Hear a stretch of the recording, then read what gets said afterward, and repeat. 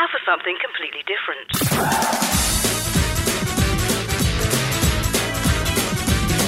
Welcome to ShoutOut. Out of the closet and into your ears. Hello and welcome to another edition of ShoutOut with me, Matthew Tosh.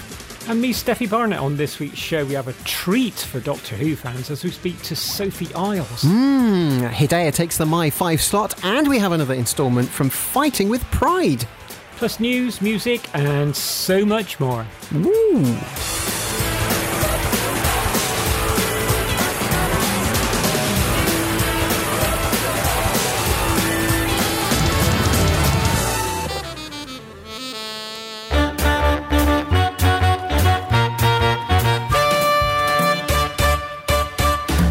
Well, here we are again. Welcome aboard. If you're new to ShoutOut, we're here every week. And it is exactly what it says on the tin. LGBT radio for you. Actually, it's a bit beyond LGBT. It goes much further. LGBTQIA. We're the full spectrum. And we have a team that represents it as well. And I'm just going to delve into my lucky dip drawer. And we know we've got Steffi. Hello, Steffi. Hi, good evening, everyone. OK, let's see. I'll just have a route round, see who else we can find. Who's that over in the corner there? Is that in that cupboard? Is that... It's Terry Starr. It is. Hello, Terry. How are you? Yeah, very good, thank you. How's the cupboard this week? It's a little bit dark, actually, because the nights are drawing in. So I'm just illuminated by candles. And poised over my desk with a quill pen. And do you know, I feel as though I'm on the Andy news. Pandy show and I'm just coming out of the basket or getting into the basket. Oh, dear. Always worried me when they got in the basket at the end. I'm sure there was a bit of Troylism going on with little Ted and Loopy Loo. You do realise there's going to be people listening to this that have absolutely no idea what you're talking about. Good. I used to watch Andy Pandy when I was a very small toddler. They were still showing the black and white ones in the early 70s. Yeah. Did you have the outfit, BBC. though, Terry? The Loopy Loo outfit, yeah. Oh, dear. That's now... Well, maybe I was Teddy, the big bear. I think that's more like it, isn't it? Thank you. Right, hang on. We just have a delve round. Who else we can find? Just have a route round here. Just hang on, just a bit. It's Ezra. Hello, Ezra. Oh, hello. I felt that. Tickled my armpit. Sorry about that. All the way over the radio waves. It's amazing what you can do with IP connections, isn't it? How are you this week? I'm very good, thank you. I don't think I remember that show. I do remember something to do with the lamb chop and play days. Play days. I remember play days. Yes. What is I'll just what's the earliest TV show that you can each remember? We'll start with you, Steffi. She can remember before TV, so I don't know if that... I suppose Andy Pandy and, what was Bill and Ben, the Flower Pot Men? The original puppets. Yeah. Okay. I used to love it when they went through the fence into the back garden. Oh, adventure. Terry, what about you then? What was the first one you can remember? I always had a vague memory of a cartoon programme of a boy who drew on walls with chalk and his drawings came to life. And I did some investigation and there was such a programme made by Thames Television for the ITV network in the 70s. Oh, wow. Okay, but you had no idea what it was called? It was called Simon in the Land of Chalk Drawings. There we are. Okay. Ezra, what was yours? I would say Button Moon was probably one of my first. Yes. The Wombles. The Wombles, the Wimbles of Wombledon. Wimbledon Green. That's not the right lyrics. No, but it's close. There's a bit of a spoonerism going there. But yeah, I remember Button Moon with Mr. Spoon going to the moon. That's right. And Rosie and Jim, I don't know if you remember that, but I can still sing the theme tune to that one. I don't think I remember that. I remember Rosie and Jim, yeah. On the narrowboat, Terry. Yeah. Who was the guy who had a special wardrobe? He used to dress up and go through... Did he go through a door or something? As soon as he dressed up into whatever, he went through the door? Mr. Ben. That's him? Yeah, Mr. Ben. And I remember, probably the first ones I remember Trumpton and Camberwick Green. Oh, classics. Yes, and characters like Windy Miller and all that sort of stuff. So, gosh, that was a flashback and feeling old now. Right, we need to move on before whilst we recover and gather our breath for the next link. We're going to go over to Hidayah now. It's for their monthly update. They've got the My 5 slot, so we'll have a look, see what they've got to say. Dear ShoutOut radio listeners, my name is Usman. My pronouns are he, him. I identify as a gay Muslim man. I volunteer for an organisation called Hidayah. Our mission is to provide support for queer Muslims and promote social justice and education around the queer Muslim community to counter discrimination, prejudice and injustice. Today's segment, I would like to discuss so-called conversion therapy, sometimes called reparative therapy or gay cure therapy. This practice tries to change someone's sexual orientation or gender identity. Before Stonewall and the ensuing gay rights movement, it was firmly believed homosexuality was a mental disorder that should be treated. Queer people were locked up, submitted to electroshock therapy, open abuse and even forced castration. Despite decades of research against this terrible practice, with almost every internationally recognised medical body condemning it, gay conversion therapy is still a modern-day institution that is legal in many parts of the world today. The current practice of conversion therapy may include talking therapy, prayer, and at more extreme forms can include exorcisms, physical violence and food deprivation. Back in May, the UK government decided to move to ban conversion therapy and provide more support to those in the LGBT community who have undergone the treatment as part of its post-pandemic government agenda. Many LGBT plus organisations are pushing for this ban to happen sooner. Hidayah is an organisation that supports LGBT plus Muslims with a cross-section of issues unique to the LGBT community. One of these issues is the harmful effects of LGBT plus individuals who face after experiencing conversion therapy. Hidayah has helped vulnerable people seeking counselling after an experience with conversion therapy. Some of our members present distinct challenges that require special consideration. Experiences such as both sexual and spiritual identity crisis, symptoms of depression and anxiety, hopelessness, sexual dysfunction, and symptoms of post-traumatic stress, just to name a few. Mainstream medical and mental health professionals have rejected these dangerous practices of conversion therapy. Many sources confirm conversion therapy can lead to mental health deterioration, drug and alcohol addiction, homelessness, and even suicide.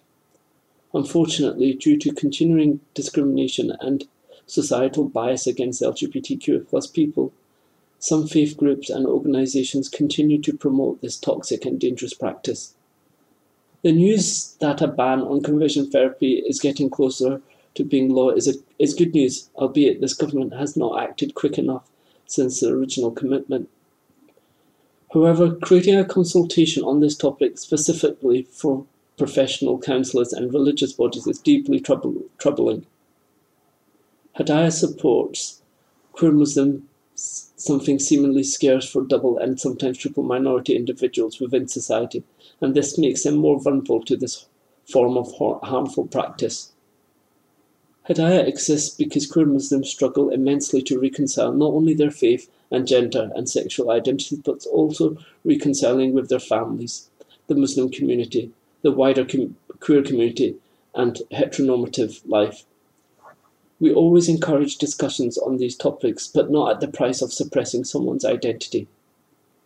It should also be noted that in April this year, the government's LGBT Advisory Board disbanded due to frustrations with the minister. As someone who has experienced first-hand conversion therapy, this consultation is deeply troubling. But in response to this, we encourage everyone to respond to the consultation to make it clear to this government that there are no excuses nor exemptions for conversion therapy. We would also like to reference Stonewall's statement at the time, which sums up our opinion too of the delay of bringing this forward, this bill. Thank you for listening to this segment today. Please do follow us on Hidayah LGBT. Thank you for listening. Bye.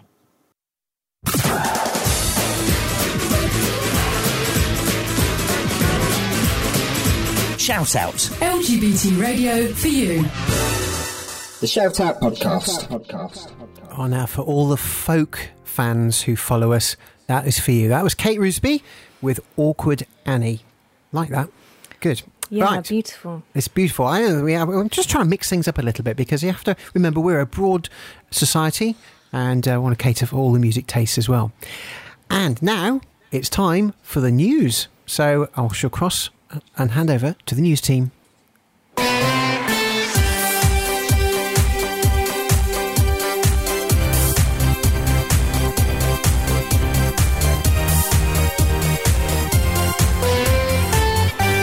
This is ShoutOut News Headlines on Thursday the 16th of September.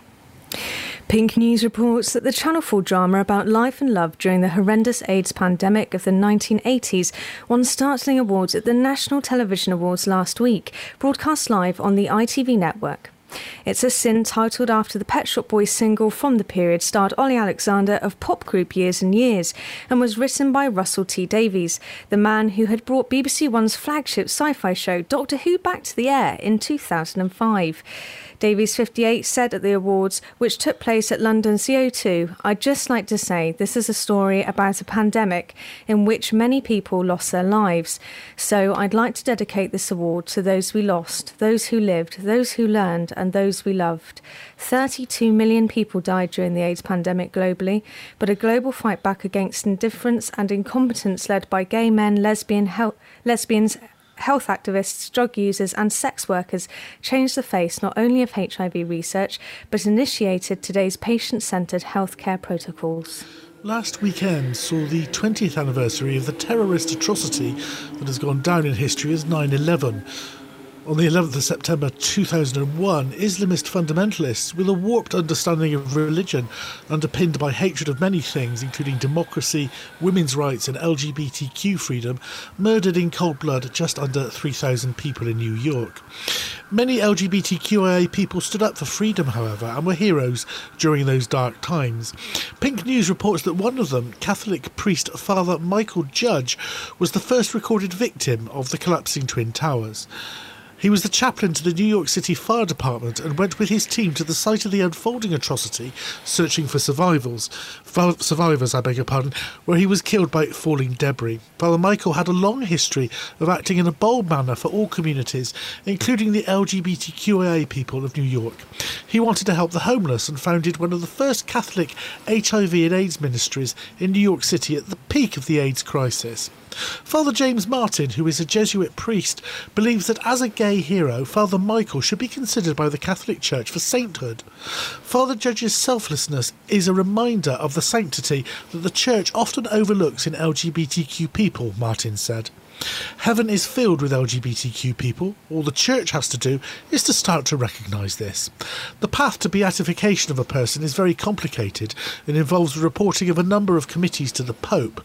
Nevertheless, there is no reason that many Church observers can see that Father Michael's incredible heroism and selflessness cannot be celebrated in this way. The antics of anti-transgender feminists have included many textbook operations from the far right, including disrupting pride parades, trampling on rainbow flags, fly-postering liberal media like The Guardian, and developing evidence-less conspiracy theories that criminal women were secretly trans. Now feminist icon Judith Butler, who has 30 years' experience in fighting for women's liberation, puts the anti-trans groups firmly in their place in an uncompromising interview. Butler, who is a respected philosopher and academic, said the trans-exclusionary radical feminists and the so-called gender-critical writers have rejected the important work in feminist philosophy of science, showing how culture and nature interact in favour of a regressive and superior from biological essentialism. Butler continued, "It is very appalling and sometimes quite frightening to see how trans-exclusionary feminists have allied with right-wing attacks on gender. Anti-gender ideology is one of the dominant strains of fascism in our times," and added anti-trans feminists will not be part of the contemporary struggle against fascism. Judith Butler has a lengthy entry in the online encyclopedia Wikipedia, which reflects her importance to feminist philosophy. We put a link to it on our website. Now, the country's oldest fair trade company, Tradecraft, have issued their autumn and winter catalogue. The publication will be of great interest to those many LGBTQIA plus people who take ecological and ethical shopping decisions on a daily basis. As well as detailing latest initiatives in ethical trading around the globe, the Tradecraft catalogue showcases the company's produce for autumn and winter. Some of the merchandise includes fair trade rainbow plates, teapots and mugs, and even a fair trade rainbow bedspread. For your copy, check out the website at tradecraftshop.co.uk. And the BBC News Channel reports that anti-vaccination extremists have been trying to punish those removing their illegal fly posters by placing razor blades behind the literature, which has been appearing on bus stops and on transport platforms nationwide. The RMT trade union, which found such razor blade posters on the London Underground network, called on authorities to severely punish those responsible. LGBTQIA+ and anti-racist campaigners will note that similar tactics were formerly employed by representatives of extremist right-wing groups who sought to maim their opponents by placing blades beneath posters. And finally, on October the 26th, Armistead Maupin is coming to Bristol St George Hall in an evening of conversation and questions. The gay novelist is perhaps best known for his sequence of 9 novels, collectively called The Tales of the City. First appearing as a soap opera in the San Francisco Chronicle from 1978, the stories have inspired a television series and are beloved of people around the globe as they detail the intertwined lives of a blended family of queer people in the city. Maupin's non-fiction includes a memoir of his life and times in San Francisco's LGBTQIA scene, in which he advocates the idea of a logical family of like-minded people who, for many of our tribes, replace birth families. Book reviewer and online personality Simon Savage will be the host of the Bristol date of the tour. For these news stories in further detail and much, much more, check out our website at shoutoutradio.lgbt. For ShoutOut News, this has been Terry Starr and Ezra Peregrine.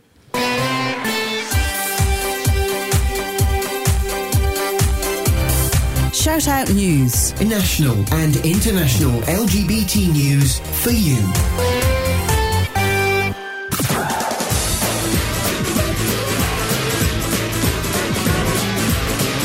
ShoutOut. LGBT radio for you. The ShoutOut podcast. What a great question. Where are the men? That was You Think You're a Man, and it was by Full Frontal. And I'm sure there'll be people sitting there thinking, that was the theme tune. That was the theme tune. As, of course, it was featured on Queer as Folk. There we go. Do you remember that team? Oh, yes. Love that track, Matthew. An original version by Divine, I think. I'm channeling Andy H here. But there might be. I think, the Divine recorded it at one point. Okay. Well, that was certainly the Full Frontal version. So to speak. There we go. Now, Terry, I know you're getting a bit excited because this next feature you're going to be tuned into this. This is for Whovians, because our very own Steffi Barnett had the opportunity to talk to Sophie Iles. Let's hear how she got on. LGBTQ folks tend to be very artistic people, and one of those is Sophie Iles, and Sophie joins me now. Sophie, hello. Hello. Give me a bit of background about yourself. So how do you identify?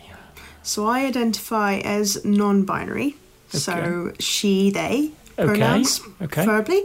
And I identify myself as I do struggle with this one in terms of my creative career, because I would say I'm a writer, I would say I'm an artist, but I think overall I'm a creator. I like to create things. I like that. I think a creator sounds, well, it's not as much of a mouthful as saying I'm a writer and artist every time. But I create lots of different things. So I prefer that. Okay. Now, one of the things that sprung out to me was Doctor Who. Yes. How did you get involved with Doctor Who? Have you always been a great fan? Yes. It's an interesting one. I had no interest whatsoever as a child. So my the unfortunate thing about my upbringing was my parents weren't really into TV. They were very into Only Fools and Horses and Vicar of Dibley and certain comedies. Nothing wrong with those. No, and they were great, by the way. We're standing here going, they are great shows. But sci-fi and fantasy and stuff like that wasn't really their bag, so it wasn't something that we would sit around together as a family to watch, which is what we would do for everything else. And it was only when I started university that I actually got into Doctor Who, thanks to a few friends of mine in the Anime Society. This was a good few years ago. I'm talking over a decade ago now that I got into it. But I was 18 compared to quite a few of my friends, even today, who got into Doctor Who when they were like 4 or 5 when the new series came back. But I was about 15 when the series came back, and by that point I felt I was kind of over it. Like, I was 15 and I was about to do my GCSEs and go on to do my A-levels, and it was kind of beneath me at the time, which is such a horrible thing to say now, but at the time that's how it felt. And I'm glad I saw the error of my ways in my late teens. Now, you're obviously far too young to remember the first series with William Hartnell. Now, have you actually watched those, the original black and whites? So you're going to laugh. They're my favourites. So that's what happened. Basically, I became very into the new series. And then I would say it was around 5 or 6 years ago that I decided, I'll go back and I'll watch some of the classic ones. And at first I wasn't so keen. It was quite hard for me to get into, so I watched kind of in the wrong order, really. I started with the last classic series, which is Sylvester McCoy with Sophie Aldred, and kind of slowly worked my way back. But a friend of mine recommended the audio dramas, which were made by a company called Big Finish and still make today. And they do stories throughout the Doctor Who history with the original cast, if they can get hold of them and if they're interested in playing those parts. So you've still got Tom Baker and Peter Davison, and you've still got Colin Baker and Sylvester McCoy are still doing their roles many, many years later. So it's really lovely to do. But they had William Hartnell stories.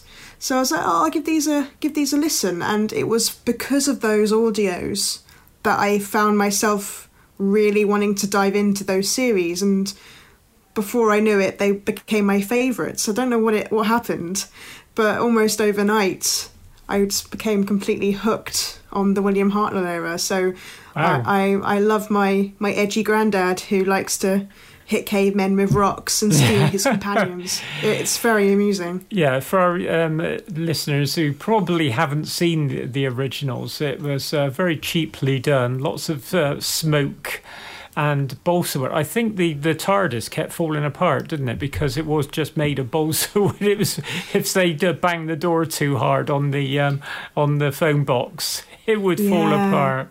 Yeah, like the sets, like because they filmed everything live, so it didn't go out live necessarily, but it was all done live in a sense. And the difficulties they had with like the doors not closing properly and people standing in the wrong places and being unable to edit when they've fluffed their lines, the amount of times that William Hartnell fluffed his lines and they had to keep it in, added to his character. So that was always quite amusing and quite fun to watch when you're watching it, because it was made in the 60s. Yeah. So it's a fascinating piece of TV history to watch sci-fi drama back then being made in the UK. Yeah. Do you know the first broadcast of it didn't go too well? There was lots of interference on the BBC at the time. So the following weekend, they showed the first episode and the second one again. They did, yeah. I did know that. No, yeah. I know that because if you're anyone here is interested and not such a big fan of the show, but kind of a casual viewer, there's a really good docudrama called An Adventure in Space and Time, or Adventure in Time and Space. I can never remember which way round it is, but it was produced by Mark Gatiss and written by Mark Gatiss for the anniversary that they did back in 2013, and it's the story of the creation of Doctor Who, with her first. I think she was the BBC's first female producer, and you had the first Indian director who was gay, and that it was amazing. These two very key characters in creating Doctor Who come to inspire a generation of people. So I highly recommend that. It's very good. And very of course, good actors in it. Part of what's stuck with Doctor Who and hasn't changed that much, has been updated, is the theme tune by the original by the BBC Radiophonic Workshop. Yeah, that's true. Yeah, I love the theme tune so much. Yeah, which is your favourite, the original or the more modern versions? I do like the original quite a bit, but to be honest, I quite like the Sylvester McCoy one. I like the kind of this real 80s kind of play around with it, but then I do get a bit of a thrill hearing the Christopher Eccleston one again, because it was like the first time I really watched Doctor Who was with the Christopher Eccleston one when I was shown it.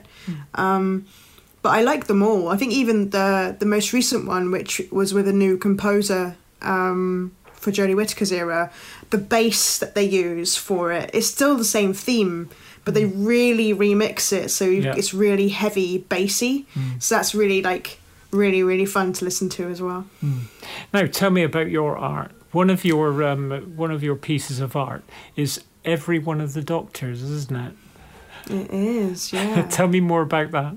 Well, I've done that quite a few times. So one of my first ever commissions was someone asking me to draw all of the Doctors, which I did. Fortunately, the man David passed away a few years ago now, but it took me ages and it was really difficult to do. And then by like 3 or 4 years later, I was like, I want to try to draw them all again. So I have now drawn all the Doctors again. I have drawn all the Masters, and I've drawn all the classic Doctors, all the new Doctors, and then all the Masters who are, like, if you're not aware, the kind of the opposite number to the main character of the Doctor, so the enemy. And there's been quite a few different versions of them as well. And I've drawn all of those. So that's been really fun to do. Now, if it's all right with you, I'd like to obviously put one of those within the show when it goes out as a podcast. So, because obviously radio is a bit difficult to show visuals. Of course, yeah. And because it's brilliant. I absolutely love it, Sophie. It is so well done. Yeah, and what's good is you can recognise every single Doctor. It's so plain. You've done it so well. Now, you do art as well, but you write. I do. Okay, yes. Tell me a bit about your writing. So, it started off doing fan stuff for Doctor Who, and then that kind of led to original work. So, original work that I've done, I've written a story for a anthology called Sock Hops and Seances, which was a kind of lots of short stories all based around the 1950s with kind of ghostly, spooky themes. And I did that, and that was really good. But while I was writing that, the company I mentioned before, Big Finish Productions, were looking for people to write for them for short stories to be included on their CD releases. So I kind of pitched an idea for that, which then became part of, I think it was released with a Christmas special that they did a few years ago.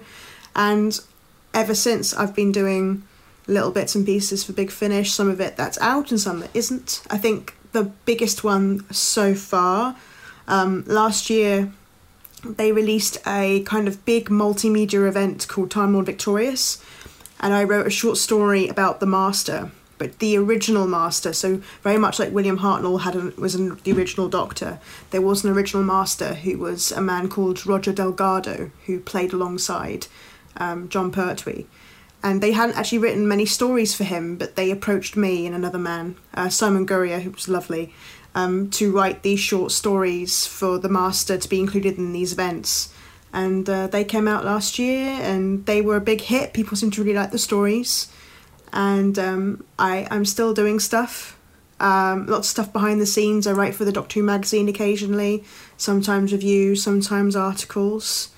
And still have lots of original work kind of in progress, and this unfortunately can't be talked about because they're in the hands of publishers. But, oh no! I know, it's really frustrating. But You're going to have to come back on, Sophie. I'm going to have to. I think this time next year there'll be more out, so I'll be able to be like, oh hey. But yes, it can be quite frustrating in that way. I tell you, a lot of our listeners are Doctor Who fans, and one in particular is our news editor, Terry Starr, who is absolutely loves Doctor Who and always has, and he's very knowledgeable about it, but probably not as knowledgeable as you, Sophie. We've run completely out of time, I'm afraid. Now, obviously, because you've actually given us a hint that there's secret things that are just about to be released, how can people keep in touch with you on social media so that they know when these do come out? Well, the best place to follow me on is probably Twitter. So you can find me on Twitter under Soph, S-O-P-H, Iles, I-L-E-S, tweets. So Sophie Iles tweets at twitter.com. I do have a Facebook page and I do have a website. So the website is sophieiles.co.uk and the Facebook page is Sophie Iles Art. But I would recommend Twitter to be the best place. It is where I put my things most readily available up. It's usually my first place to share anything. So yeah, come talk to me on Twitter about all things Doctor Who. I'm always excited to hear about it. You've got them queuing up now, Sophie. Sophie Iles, thank you for joining us on ShoutOut. Thank you so much for having me.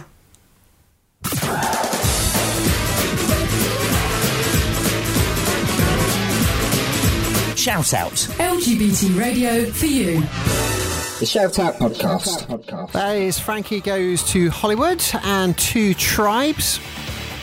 You're, of course, listening to ShoutOut, and next we have our final, our next instalment, actually, not final instalment, next instalment from Fighting with Pride. This is Dave.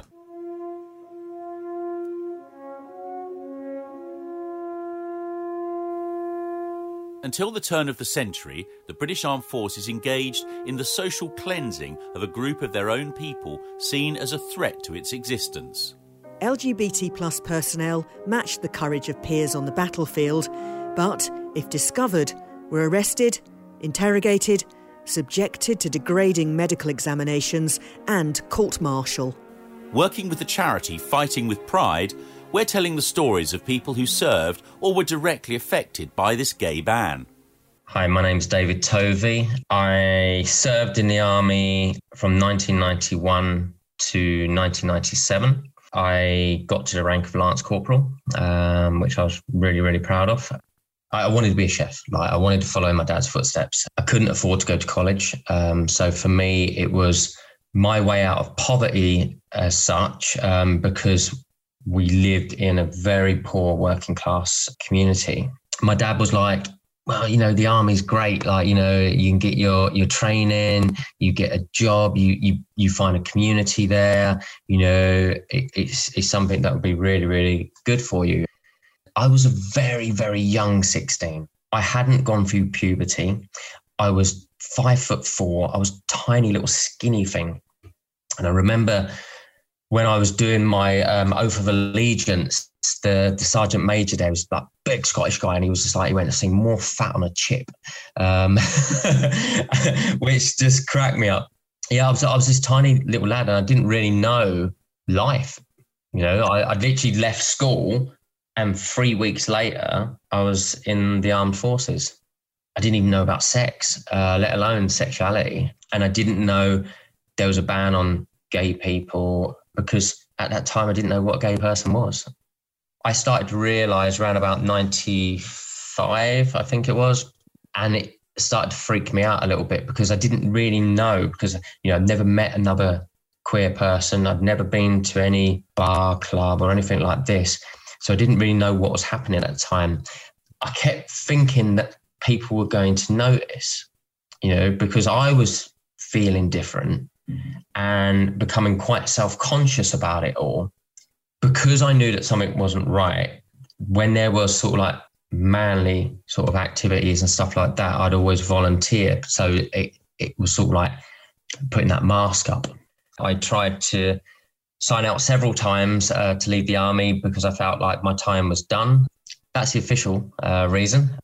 The real reason was because I was coming to terms with myself that I was queer. At the time, was serving as a chef attached to 3 para and 1 para. They are quite hardcore battalions to be attached to. I was absolutely petrified about people finding out about my sexuality, because I think if they'd found out at that time when I was in, I dread to think what I would have went through, not just from the bullying side of things, but also the physical abuse I think I would have received as well. It would have been hell, and probably would have caused me even more mental health problems than what I actually went through subsequently. I did this boxing competition. I had to lose a lot of weight because I was really, really skinny out there. One of the sergeant majors out there, I think he just didn't take a liking to me, and he started to sort of like call me syndrome, as in AIDS victim syndrome. At the time, it affected me, but I didn't realise it affected me as much as it did. Then in 2012, when I got diagnosed HIV positive, those memories of me being associated with AIDS at the time came flooding back and caused me huge, huge problems, because I kept saying, well, that it was obviously meant to be, because that's what was written for me type thing. It was fate that I was going to end up with this disease. But I then look at all that and think, well, actually, good. I'm glad that they said that to me, because it actually has given me so much strength to fight for veterans, for people who have gone through similar things to me, because I think, like, you know, we have to not be afraid anymore, not feel ashamed of anything, and actually stand up and actually say, I'm proud of who I am now, of what I've achieved. I hope that as time goes on, LGBT veterans will get more acknowledgement for what parts we played, for the jobs that we did. I have hope. There's always hope. You've been listening to Fighting with Pride, produced by John Dash Media with the support of the Audio Content Fund. For more information, visit fightingwithpride.org.uk.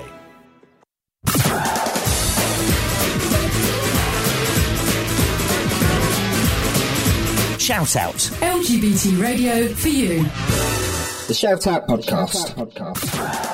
For more information about ShoutOut Radio, visit us online at shoutoutradio.lgbt. Shout Out. LGBT radio for you. Now, we played you the new release from ABBA, well, half of it last week, so it was only right that we played the other half this week. So that was ABBA, Don't Shut Me Down. Following on from that rather hard-hitting interview, I thought. We've had a whole series of these going on. If you want to catch the others, just go to our website and you just heard me read out the address, and you'll be able to tune into the other ones as well. So, team, ABBA, is that on your radar? Is anyone going to go see the show, the Avatars? Oh, I'd love to see that, Matthew. I really would. It looks good. Did you see them when they were being filmed doing it? They were all in grey with sensors all over them. Oh, with their special suits on? Yeah.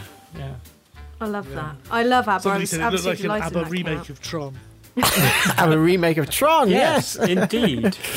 Sorry. I have heard a few people saying... It's a lovely songs. I have heard a few people saying it's a little bit cheating, but it's also embracing technology, isn't it? I mean, I just think it's going to be interesting. Perhaps one shouldn't judge it without going to see it. Yeah, indeed, Matthew. Yeah, and you don't have to go, you know. No, of course you don't. Nobody's forcing you to go, absolutely. Terry, I understand that whilst we've been away, you've had a bit of an update come through. Some news for us? We have just a little bit of breaking news, is that the BBC is reporting this evening that arrests have been made in the case of the murder by dissident Republicans of the lesbian journalist and essayist Lyra McKee.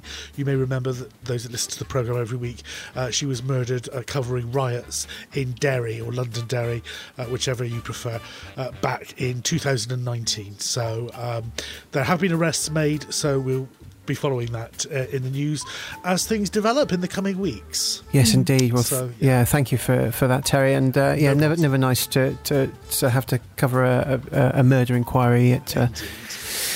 No.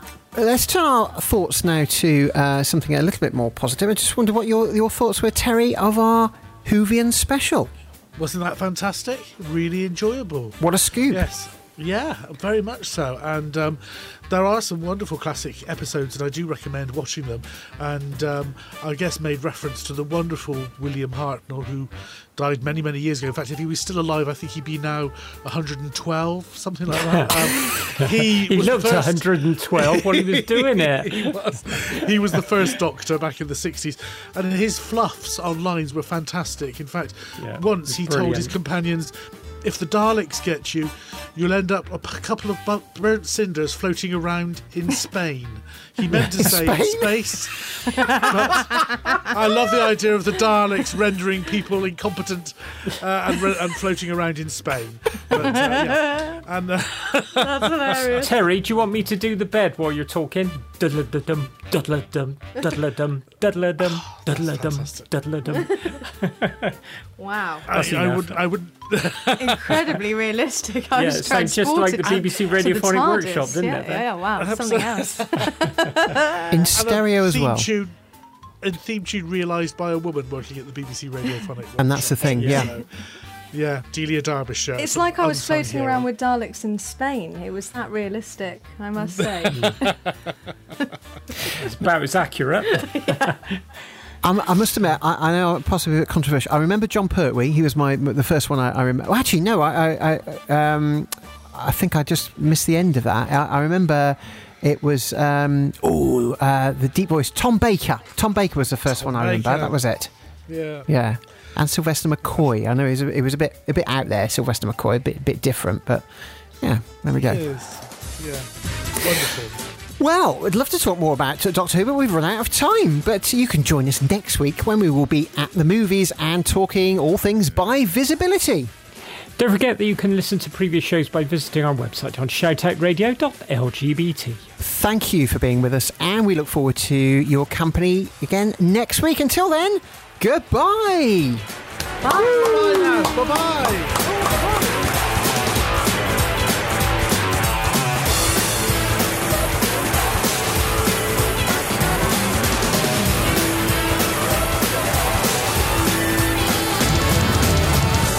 Shout Out. LGBT radio for you.